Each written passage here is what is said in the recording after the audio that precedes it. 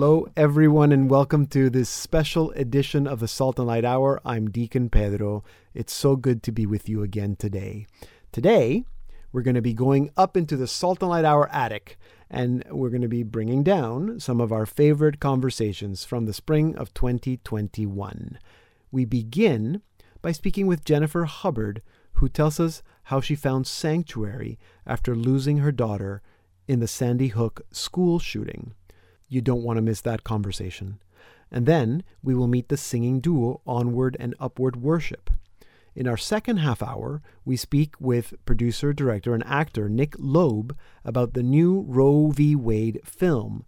And at the end of the program, we have a featured conversation with Canadian singer-songwriter Steve Bell. You also don't want to miss that conversation. Remember that you can listen to all our programs at slmedia.org/podcast. And to comment on what you hear or to ask any questions, you can look for me on Facebook, Twitter, or Instagram. It's Deacon Pedro. You can also email me, pedro@slmedia.org. We begin now with finding sanctuary after Sandy Hook.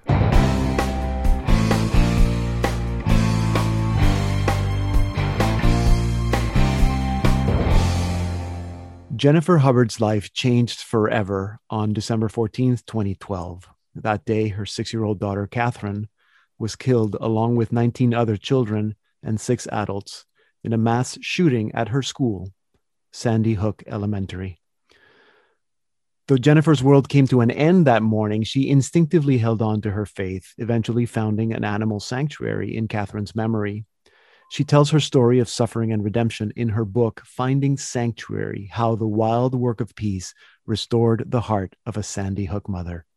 It is an important read for everyone, and especially for anyone struggling with the inability to trust in the goodness of God.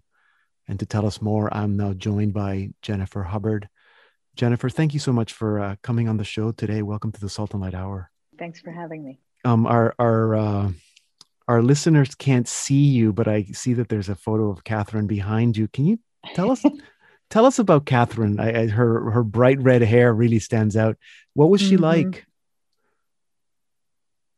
Catherine was she was one of these creatures that was incredibly shy to the outside world, but just magnetic and bold and bright to those people that she opened up to.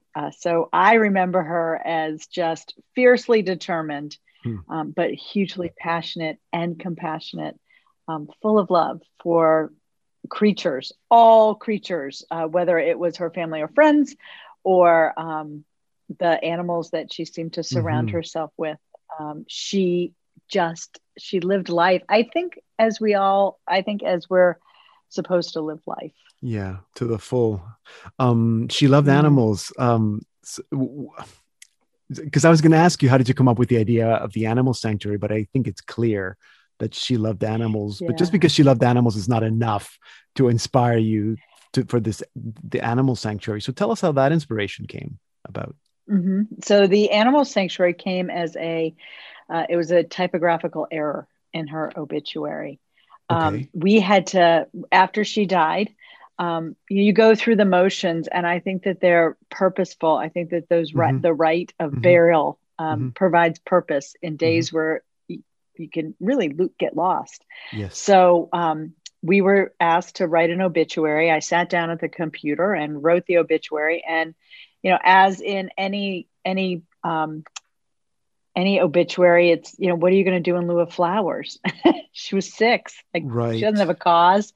But the reality is that she does. Everybody's got a cause. It's whatever your heart is. And so Catherine's heart was animals. And we felt like a great celebration of her life would be to honor the animals that she loved. Catherine loved to go to the transfer station because that's where the animal control center was. Okay.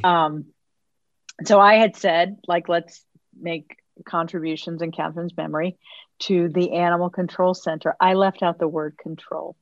And it turned out that there was actually an animal center. Okay. They were a rescue group, and they received a significant amount of contributions.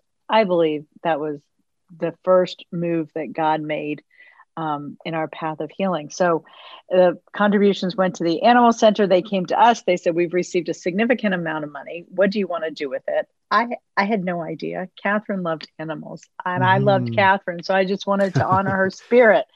So I said, I have no idea. You tell me. Wonderful. And they said, how about a sanctuary? In the truest essence of a sanctuary, a place of healing. And so we set out on that path. And in the midst of building the sanctuary, I found sanctuary. I found God. I found myself. Well, I wanted to ask you more about that because, and I know, and I'm sure you know too, many parents who lose children to tragedies, any tragedy, are never able to recover. So tell me about finding sanctuary. Yeah. I had a strong faith going into Catherine's death. Not nearly what it is today. And what I hope not nearly is what it's going to be in 10 years. I feel like I was positioned where I was in order to settle in and draw on some of the habits and things that had formed before she died. So something as simple as prayer in the morning. Before Catherine died, it was a 5-10 minute, let me dig into scripture or, books that I was reading. And after Catherine died, I found myself really being drawn to, the kitchen table. There was no epiphany of there's no Hollywood moment of that, you sort of come to this place, but I found myself sitting at the kitchen table and being drawn further and further in. So 10 minutes then became an hour. And in that stillness of just sitting with the grief of losing Catherine and beginning to recognize those small places where God is. I think I've come to a place where, God's presence, God's direction is with us and around us. And it's really up to us to still ourselves long enough to recognize it. In the title of the book, you refer to the wild work of peace, which I think refers to also keep giving yourself something to keep you busy, but not to distract you, but to actually focus your energy. Why is it the wild work of peace? Because it is this whole journey of healing has not been what I expected. What I would have thought, I write about it in the book that I often thought, where would my place be that I would run to when the world became messy and clunky? Where would I run to? And would it be the beach or would it be a cliff? And it was my kitchen table. Of all places, not at all dramatic. No, it but was my comfortable. Kitchen table, yeah, but home. Comfortable home. Yeah. And I think that in grieving, it's wild and it's work. It is striving to find and discover our own heart and recognizing and dealing with the darkness and the struggles that come with grieving, not curling up in a ball, and coming to a place of acknowledging our hearts and acknowledging the one who can heal our hearts. It's work.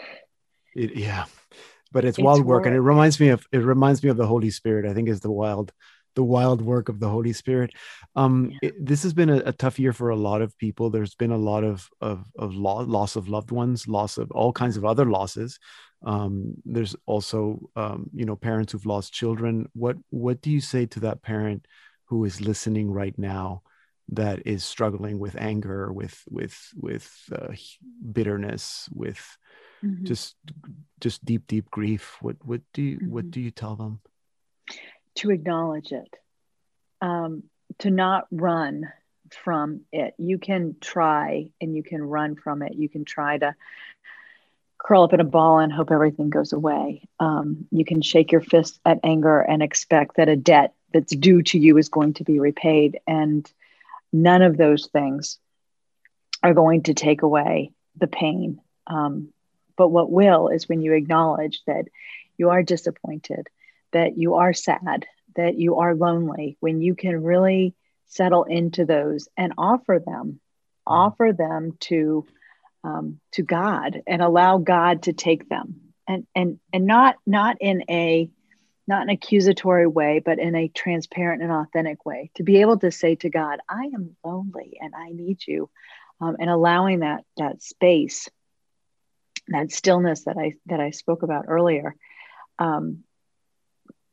where he can meet us. And it may not be in a way that we would expect or anticipate. It may be in the stillness of recognizing a friend or a sunset, or a memory that comes to heart, and just allowing ourselves to feel those moments and not begrudge them or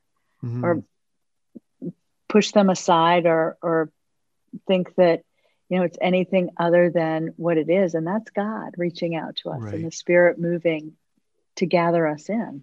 Yeah. And not think that not being angry means that you're not honoring your child, or that it's okay what happened to them. Jennifer, thank you so much for sharing your story. I know that writing the story was probably important in your healing, but I'm sure it wasn't easy. But it's an important read, not just for parents who've lost children, but also, anyone struggling with forgiveness or guilt or anger at God.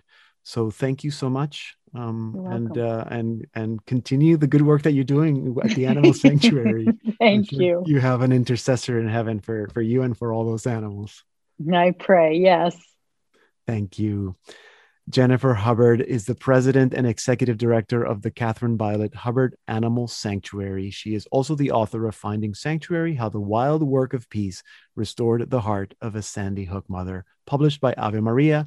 You can learn more about the Animal Sanctuary at cvhfoundation.org.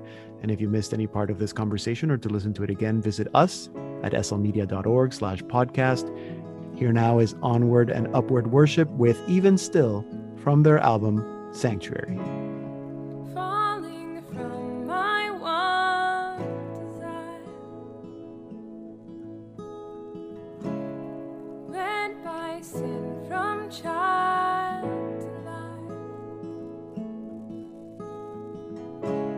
swallowed by pride, longing for a new life,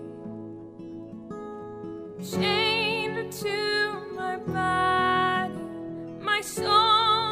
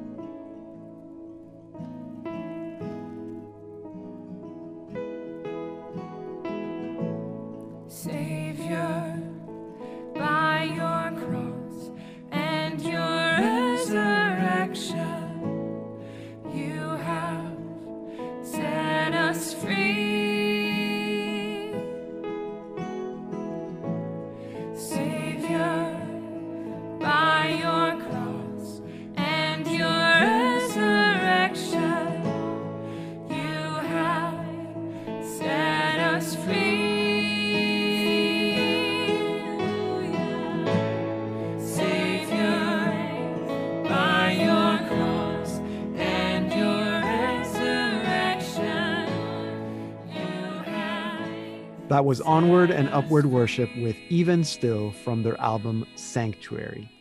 Now, last summer, I had the chance to meet Ashley Dean, a singer-songwriter and worship leader from Atlanta.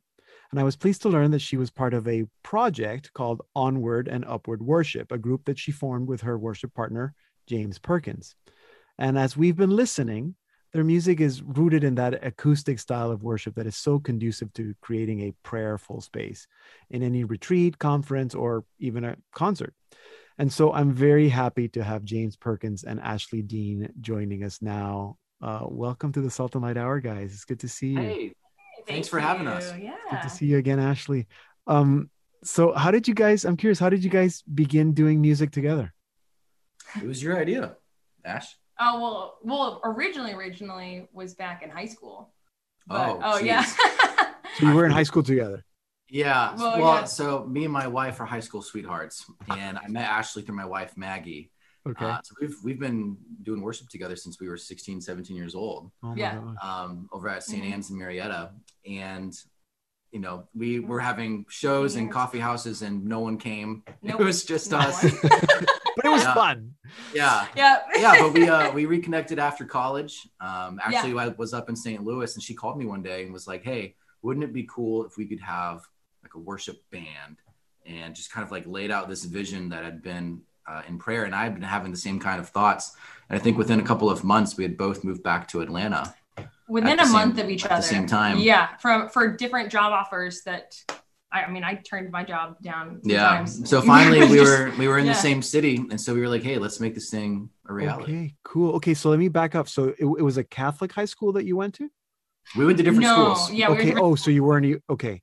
Yeah, his wife is my best friend from fifth grade onward. Okay, I understand. I So get it. he met her when so we were in the same youth group together, Yeah. Okay. and she went to a different youth group to go to Steubenville, and that's where Okay. All right. and then she brought him to our youth group. So it's all around a youth group. Yeah. Okay. I understand. And so I'm assuming that you both were Catholic. You grew up Catholic. You were sort of part Mhm. of a youth group. You never had sort of that, okay. And I heard Steubenville's there somewhere. So did you both? No, you didn't both go to Steubenville. You went to Steubenville, Ashley, didn't you? Back then I had never gone. You went. Yeah. I went to Steubenville. This one we went as attendees. Yeah. No, as Yeah. a student, like you went to Yeah. Franciscan University, James. No. No, So I'm when so we were, Oh, confused. sorry. I you're forget. good. You're good. When we were high school students, our youth groups went to the Steubenville Atlanta to the conference Conferences. Okay, I yeah. see. over the summer, and Sorry. I understand. Okay, I Yeah, get it. yeah. I get it. Okay. So you reconnect. You have this idea that comes to you in prayer. Let's do music together. Were you thinking? I guess Ashley, were you thinking that it would be like, wouldn't it be fun to do like lead worship together and sort of do retreats, or were you thinking of recording? I mean, yes. Well, we're thinking of recording. I mean, I know that for me, I was trying to write along with a song, Sanctuary, actually. And so that was the first song we started writing over Skype. I mean, it was kind of the whole big thing, the whole thing that we're doing currently, even of just writing music, of leading music at events and everything like that, of just engaging people in worship and what we did at our coffee houses back in the day, but kind of just at a different level, and but with that same freedom. But better. But better, much better, a little better. After music school. Yeah. Okay, Yeah. tell me a little bit about that writing music through Skype. I mean, whether you do that now or not. How do you how do you write together? Is it usually one of you does lyrics and music, or is it how does that collaboration work? Yeah, so we kind of have a system down now that we've been doing this for 3, 4, 5 years. Gosh, yeah. Long 5 years. as onward and upward anyway. Yeah. Mhm. Yeah. Normally I kind of have the first idea, whether it be lyrics or the actual music first. It kind of depends on the song, but I'll have a general theme that I'm working on. And then I normally just get to kind of a stopping point of my own ability. And I'm like, I got to get Ashley's eyes and ears on this. And so I bring it over to Ash and I'm like, hey, I know this has good bones, but right now it kind of stinks. So what can we do about it? And so what she'll do is she'll whip out the Bible, she'll whip out her own prayer journal. And then sure enough, 9 times out of 10, there's something going on in her life in her own prayer life and her own music that she's been writing. And it fits exactly with that theme. And then we have a complete song all together. Yeah.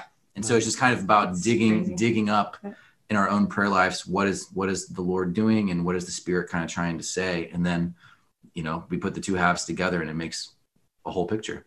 Yeah. So the two songs that we heard already and the third song that we're going to hear later, those were sort of written that way. Exactly. You also wrote a mass setting. We did. Was it the same process there? Like, what made you think, oh, we need a mass yes. setting? Yeah. It was, but it also went back to kind of the first time we were writing, because we wrote the whole thing over quarantine. So all of a sudden we were writing over FaceTime and Skype again, just like we were when we first started, because we couldn't be in the same room together. But I had a kind of a theme in my head for what the Gloria should sound like that I've been working on for a couple of years. And with, several months in quarantine, I was like, look, we've got some time. Let's actually get it together and write it out. So we paired up with Matt Lewis, who's an amazing composer and arranger. And he just really helped us bring the vision to life. And it took several months and a lot of reiterations, but it's called The Massive Ascent, and it's available through Liturgy Resources. It's out in the world. Through Novum Publishing and Liturgy Resources. That's great. Why Onward and Upward? Where does that name come from? It sounds like I hear that and I think that we're going sailing or something. I feel like you should. Kind of. So our initial idea, when trying to name our ministry, we had been leading worship at several events, and we were at the point where we were gaining a little bit of notoriety and making a little bit of money. And so we wanted to make it a business, make it an actual ministry that we could put a branding to and have people associate with us. And so our initial idea, just Ashley and James, it's like we need a little something that's like, oh, that's them who's coming. And there's other people involved with Onward and Upward. It's not just us. We have our band. And that was the big idea. So the idea was using Frassati's motto of "To the Heights." As kind of like we want to take people higher and lift up, people's minds and hearts to God. And so To the Heights was already taken. So we were like, well, what's another kind of phrase that means that? And we're both big Narnia fans. And I was like, well, in Narnia, they talk about onward and upward to Narnia in the north. And I was like, well, let's try that out. And it's kind of a 2-word phrase, and we're two people. And so people, especially teenagers, they ask us all the time, who's onward and who's upward? Oh, you should have t-shirts made. I know. I know. And so we've decided that Ashley is onward and I am upward. I'm taller. He's taller. That's, And then over only recently, though, a couple of summers ago, a kid pointed out that onward and upward form a cross in directions. And I was like, cool. Awesome. Nice. Wow. Wasn't intentional, but it ends up working. That's exactly what you had in mind when you came up with that name, right? Yeah, that's exactly it. Totally. Okay, so you guys are you're hoping to record a new album, and that's going to be recorded live in October. Tell us quickly about that and see if some of our listeners are in the area. They could maybe. So we're going to be up in Athens, Georgia in October 23rd, and we are recording a live album. We've got a special batch of songs that are very much more geared toward worship as opposed to liturgy or just kind of, listening on the radio. And we decided that, these songs, instead of trying to go into the studio and put a bunch of production into songs, that is not a song's final form. The final form of a song is when you actually play it with people in the context of worship. So let's capture that and share that with our community and people in our sphere of influence, and really show them the beauty that these songs can do and what the Lord and what the Holy Spirit is doing in our life specifically. And so it's going to be a ticketed event on October 23rd at Tweed Recording in Athens. We'll be posting it all over everything. We'll have a big social media campaign about it. Good. More details are to come. Excellent. Yeah. So October 23rd, I'm sure that a lot of people can come out by then. You guys are pretty much open now. October 23rd. So a lot of that information will be on your website and social media soon. That's very cool. Maybe I can go to Georgia. Yeah, come on over. Anyway, guys, it's been really good meeting you, James, seeing you again, Ashley, and learning about what you do. And I'm looking forward to that new album. Maybe that's another excuse to have you guys come back on the program and we can listen to some more of your music. Absolutely. Yeah. Be happy to do Love it. to be there. All right. Well, take care, guys. All right. All right, thank you so much. too. Onward and Upward Worship is James Perkins and Ashley Dean. You can find all about them at their website, onwardandupwardworship.com. If you missed any part of this conversation or to listen to the rest of the program, you can stream or podcast all our Salt and Light Hour programs at our website, slmedia.org/podcast. Here now to take us out is Onward and Upward Worship with Proclaim from their album Sanctuary. Dark and formless, you made it whole. Earth was empty, you made it full. All things great and small belong to you.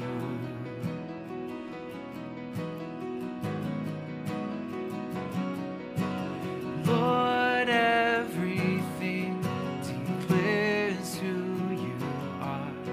And all creation sings from the earth to the stars. The heavens declare your glory. The rocks cry out your fame. And mountains will bow before thee. The world proclaims your name. The world proclaims your name.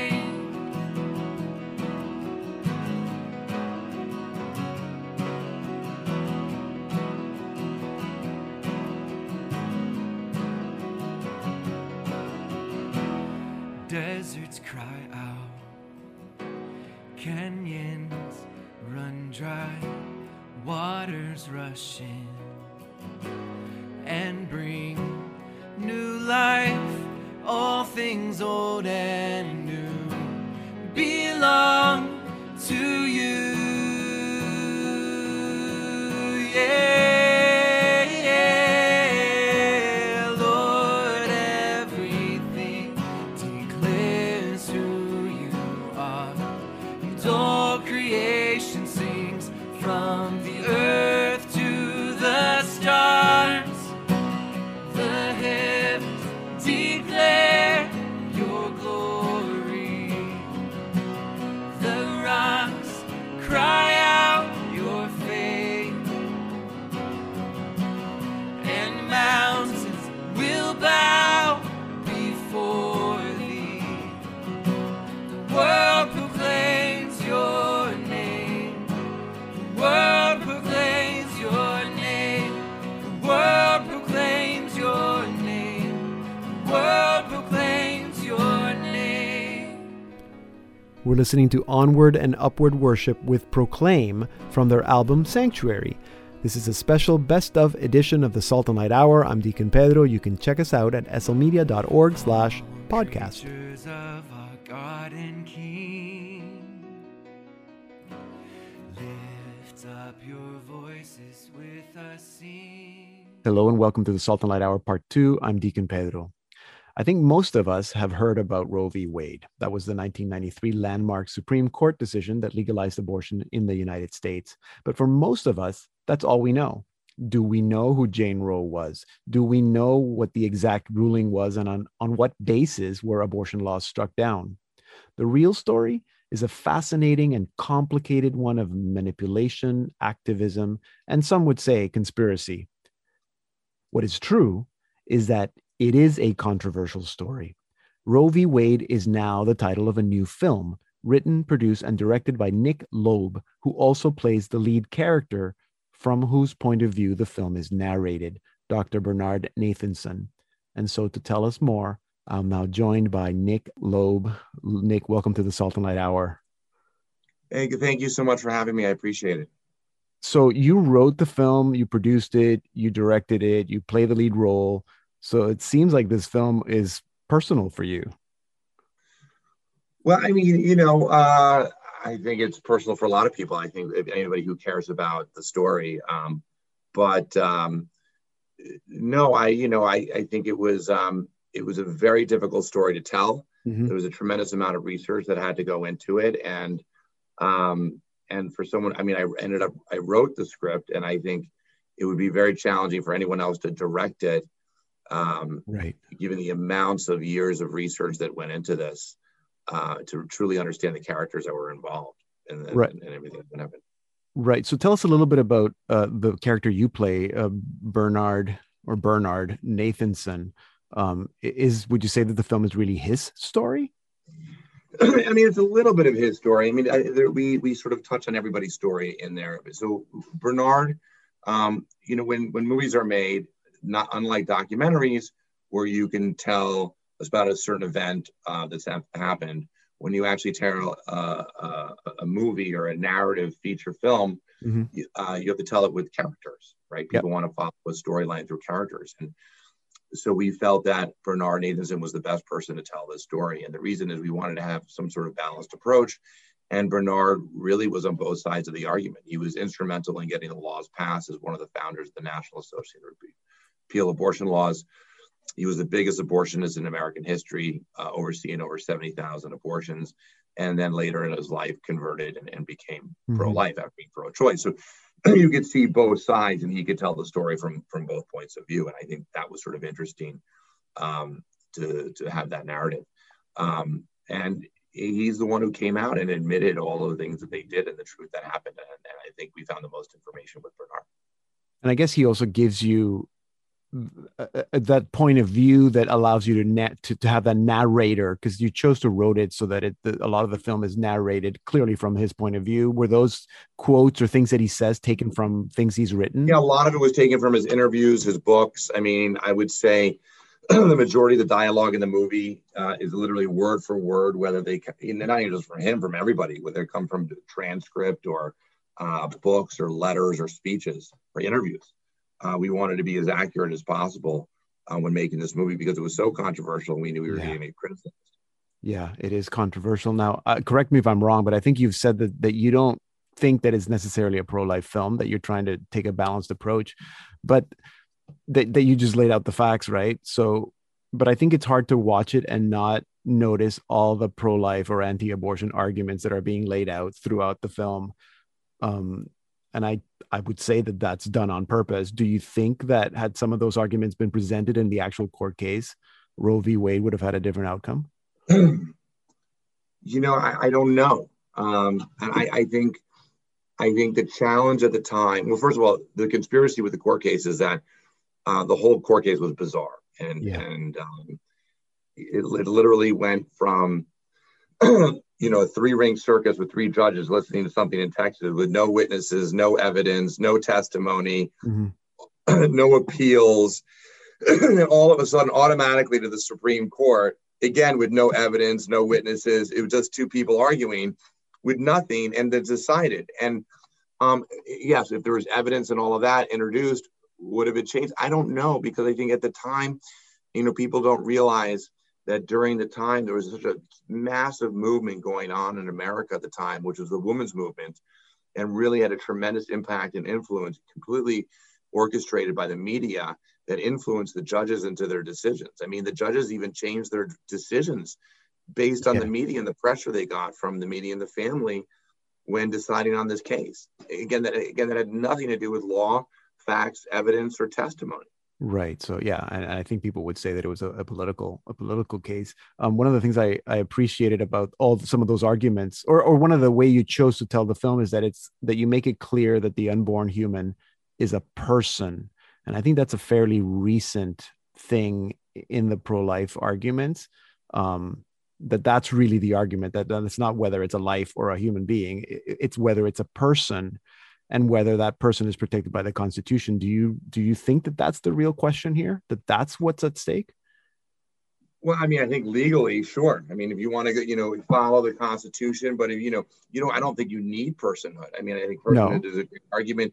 The justices talked about personhood during the case in 1971 and 72, and they brought up those questions. Those questions were addressed then.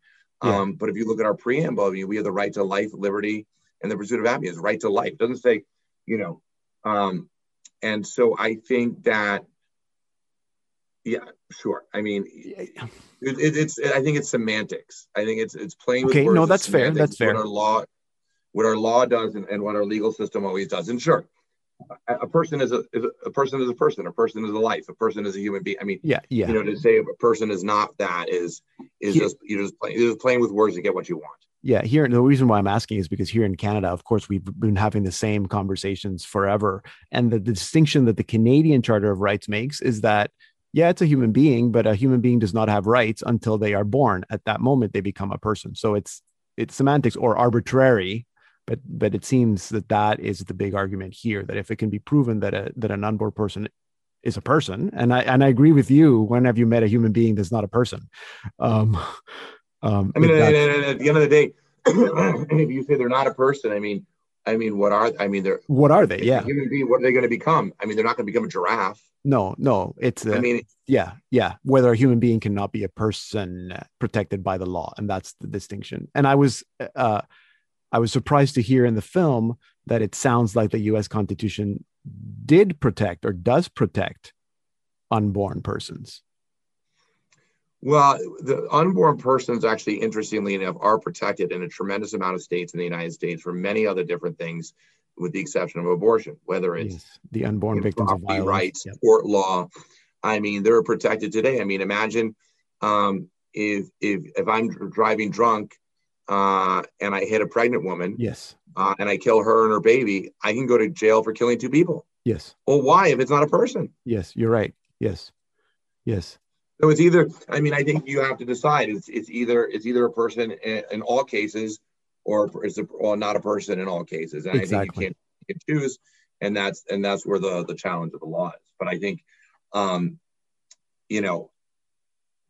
think the challenge is most people back then didn't even realize it was a human being, hence not a person, because we didn't have the technology back then to really understand. And even when I grew up in the 80s and the 90s, I didn't have access to the internet or technology, and I was just taught it was a clump of cells and there was no human being. Yes, I know. A lot of people still hear that. I think it's obvious what your hope is for the film. You want people to watch it. You want people to listen to the facts and go and find out more. You actually have a fact check section on your website. Do you think that Roe v. Wade needs to be retried in court? That it needs another chance? Well, in our constitutional system, we don't sort of retry these types of cases. It'll be another case that would attack Roe. Right. And I think it'll happen. I think it will come one day. I think if you take a look at today's youth in America, that has been, although they are the most progressive youth we've ever had in American history, they are actually trending more conservative on the life issue. Yes. And the reason that's happening today is because of technology.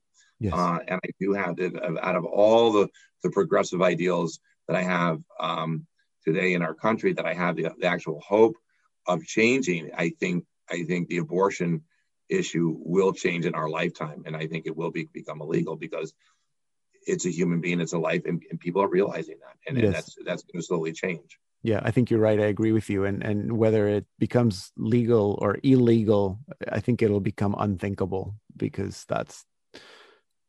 people realize what's really at stake. Nick, thank you so much. Thank you for speaking with us today. Thank you for making the film. I hope there's more to come from you. And I hope that a lot of our listeners are at least intrigued enough to look it up and objectively watch the film. And listen, it's, as you said in the beginning of your podcast, Roe v. Wade is a court case that everyone has heard of, but nobody really knows anything about. Mm-hmm. So I think it's really interesting for people to have an opportunity to find out what the movie's about by going to Amazon or iTunes and watching the movie. Exactly. So that's what we hope people will do. Nick, thank you so much. Thank you so much for again making the film and telling us about it today. Thanks so much. Bye-bye. Nick Loeb is the co-writer, producer, and director of the new film Roe v. Wade. You can watch Roe v. Wade now streaming on various platforms, and you can find out more at roevwademovie.com. If you missed any part of this conversation or to listen to the rest of the program, just head on over to slmedia.org/podcast. And here now is our featured artist of the week, Steve Bell, with Because We Hunkered Down from his new album, Wouldn't You Love to Know? These bleak and freezing seasons may mean grace when they are memory. In time to speak truth, they'll take their place, telling the story of our journey home through dark December and stark January, with all its disappointments and the dreary work of February, when even breathing seems to be unwelcome work.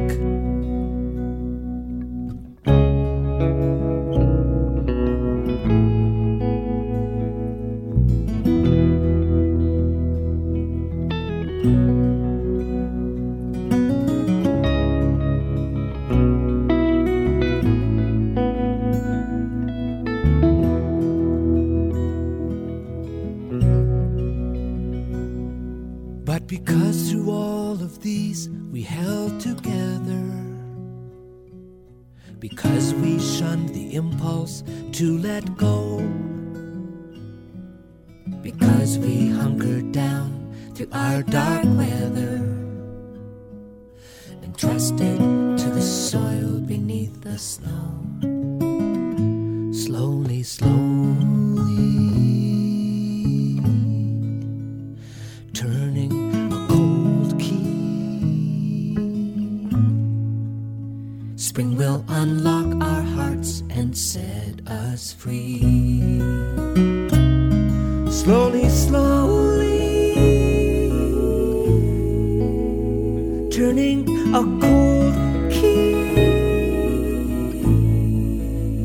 spring will unlock our hearts and set us free. Spring will unlock our hearts and set us free. Spring will unlock our hearts and set us free. Because we hunkered down. Because we hunkered down. Because we hunkered down.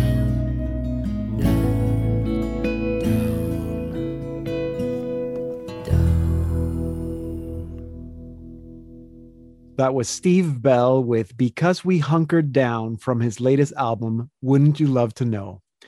We first met Steve Bell in December 2018, but of course, I had heard of Steve Bell some 20 years ago, as he is perhaps Canada's best well-known Christian troubadour. Over his 25-year career, Steve has published some 25 albums. In 2018, he authored a series of books, Pilgrim Year. That's why we featured him on the Salt and Light Hour. Now Steve has a new album, Wouldn't You Love to Know? And wouldn't you love to know why he chose that title? I'm sure that'll be the first question we ask him. It's a classic, it's classic Steve Bell with powerful lyrics inspired by poetry, scripture, and life experiences, set to beautiful music with that homey acoustic feel. And so I'm very, very happy to welcome Steve Bell back to the Salt and Light Hour. Steve, it's good to see you again. You too, Pedro. Thank you. So yeah, wouldn't you love to know that is the title track. So there's a track. So where does that title come from? It actually came from there's a N.T. Wright, who's an English theologian. Yeah. He wrote, I just kind of follow him online. I often read his sermons, and I saw online this title to a sermon that he preached somewhere, and the title was "Wouldn't You Love to Know?" And I thought, well, yes, I would love to know. I'm not sure what I'm not sure what about, but it was kind of so the actual that title made me want to read, like, what is he talking about? And right. Of course, it ended up being a discussion of I think it's called epistemology. Yeah, like how do we know things? How do we how do we know things? And in the modern world, we think of knowing things from the scientific method. Yeah, we think of it as being, like you apply these scientific things to something, you come to know it, and then you can. Yeah. You can build on that knowledge and do stuff with it. Right. But he says that there's an older way of knowing that actually is more accurate, and that he basically made the point that we don't really ever know what we don't first love. Oh. And that true knowledge of a thing is preceded by love of the thing. Yes. That you can't know what you don't love. So we're not talking about, I mean, I can tell you things about my wife that are true, but it doesn't mean you know her. No. Right? If you want to know Nancy Bell, you kind of have to love her. Otherwise, she's never going to let you in on the truth of who she is. Right. Right. Yeah. That's true. But I can give you enough information that you could recognize her at the airport, but you don't know her. To know her, you must love her. And so he would apply the same principle to pretty much all things in creation. Yeah. And I guess it makes sense with even talking about Jesus. A lot of people know a lot about Jesus. Yes. But if they don't know Jesus, you don't have a personal relationship, then what good is all that knowledge? Yeah. And when you hear, say, for example, non-Christians or people who are not committed to Christ describe Christianity from an outsider's viewpoint, they always get it wrong, even if their facts are right. Yes, yeah. And it's because of that. They can't know. It's not that they refuse to or they're stupid. It's that love precedes knowledge. And if you don't love it, you just don't know it. Yeah. Now, I'm always intrigued as to how songwriters, like how do you decide which is the title of the actual album? And quite often, as you know, as you did this time, there's a song.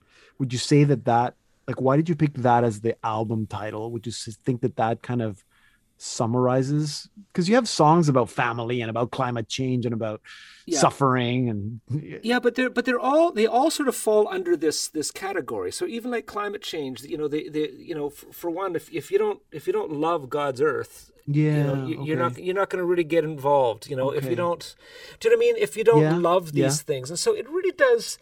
I think most of the songs do sort of come out of that basic. Here's sort of a worldview or a founding principle from which everything else flows. That we start with love. I get it. I get it. And so I think that's why. And also, then, just from a marketing standpoint, it's cute. No, yeah, it is. It's clever. It's just clever. So and clever always sort of works a little bit. That's not the answer I was looking for. Well, yeah, but it's funny because whenever I do an album, I mean, sometimes there's an obvious theme, and that ends up becoming the album title. Yeah. But sometimes there's a phrase in a song lyric, or there's a song title that it flows well on the tongue. It sort of gives an indicator, and so I just pick it because it sounds right or feels right. Yeah, and this one right. Just felt right to me. Yeah, it feels right. So, but I like what you said first, that it's all about. I mean, it's really all about love. So even a song like "In Praise of Decay," it's about. Would you say it's about love, or "The Beautiful Blessing of Bearing"? That's not the song title, but it's all about love. How do we love suffering? How do we love letting go of things so that new things can come out of that? Yeah. And so if love is the prerequisite to knowledge, then the key work is love. Yeah. Right. And that should be our number one thing. And now in an age of increasing anxiety and anger, and polarization, these are the kinds of things that we need to be hearing right now. Right. So if you're a conservative, you have nothing to say about liberals if you don't love them. If you're a liberal, you have nothing to say about conservatives if you don't love them. That's good advice. Yeah. And see, what we're always trying to do is like, what's wrong with those people? You know what I mean? How could they be so stupid? How can, rather than saying like, I don't think Christ calls us to figure other people out first and foremost. No. I think those who love know God because God is love. Yeah. Right? Yeah. Interesting. Right? And so that's John, that's gospel. That's not Steve. Yes. That's from the apostle. It's not. Yes. It's not my opinion about something. And it's so true. In this particular age, and especially where we've got increasing divisions in society, for Christians in particular, I think we've got to ask the question: what does love look like in this situation? Before we speak, before we engage, and if I don't love the other, I probably shouldn't be speaking about them as if I know them. Did you? I mean, it seems so simple and obvious, but of course it's like, wow, why didn't I think of that before? Did you come to that realization in working through the album? Does the fact that we were in lockdown, pandemic, did that have any influence in kind of you coming up with that simple, that nugget of wisdom? Well, I think, no, it wasn't so much, I think because a lot of this album was created, at least the songs were all written before COVID. Oh, really? Okay. Yes, I wanted to ask you about, because we hunkered down. Yeah, because we hunkered down sounds like I wrote this sounds as like you COVID. Wrote it. No, yeah, I did. The lyric comes from a poem that Malcolm Guite wrote several years ago. Okay, wow. Yeah. And so it, I know people have thought I've been so clever to put together such a great, clear response to COVID so quickly, and these are just the songs that were in my back pocket when COVID hit. Interesting. The book that I wrote was all written in COVID, yeah. and so there's a little bit more where I'm starting to realize that these things are connected, and some of the songs are prescient; they're almost prophetic. But that's what I was going to say. Do you find that? I mean, even though the songs were written before, clearly this was the right time for this album to come together. Yeah. And I wouldn't. I mean, I'm not the kind of guy who goes, "Therefore, I'm a prophet," or or anything like that. But I do think that I mean, clearly, that the arts and prophetic gifts are there's some sort of connection in there. Yeah. And that the artists, their radars are up in a way that other people's aren't. That doesn't make them special or smarter. It's the gift that they have. Mm-hmm. And so often, I've found that I've written songs, or friends have written songs, and they're not fortune tellers. They don't know, but the song knew more than they did. Yeah. And I have often found that my songs are wiser than I am, that my songs know things that I don't know. The song, the song writes them, you. Yeah. Yep. And then I go to, my songs have often been my own mentors later. Yeah. And I realize I've written songs. I wrote songs in my 30s that my 50-year-old self needed to hear. Right. Yes. It's true. And I don't really. I mean, some people could theologically unpack that. I don't have those skills. It just is what it is. Yes, no, and I think it also I know you're being humble. It shows openness to the Spirit, that the Spirit is guiding what needs to be written when people need to hear it, and and I think that you have an openness to that, and that because you're an artist, but also because you're a Christian, because you're a man of prayer. Yeah. And you're still only 30. What do you mean songs you wrote when you were 30? my fifth grandchild is gonna make an appearance in a couple of weeks. So oh, wonderful! Congratulations. Anyway, Steve, congratulations on this album. Thank you for just what you continue gifting to the world, and it's good to chat with you. Thank you for telling us about it today. I thank you for just even being interested. I'm really honored that you would be. Always interested. So keep on writing, and we'll keep asking you questions about it. Thank you, man. Okay. All right, Steve Bell. Thank you. You can learn all about Steve Bell and purchase his new album, Wouldn't You Love to Know, at his website, stevebell.com. If you missed any part of this interview, head on over to slmedia.org/podcast. All our programs are archived there. Here now to take us out is Steve Bell with the title track of his new album, Wouldn't You Love to Know.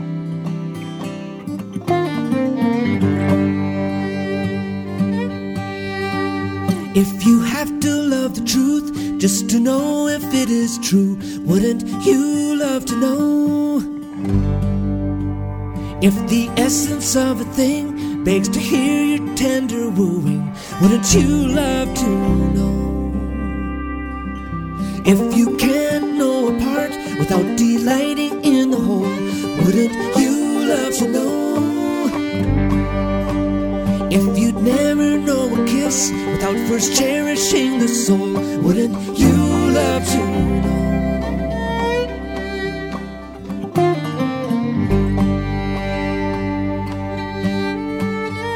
To know as you are known, simply love as you are loved. Gently turn this fertile loam to unearth the fragrance of the lover's drug.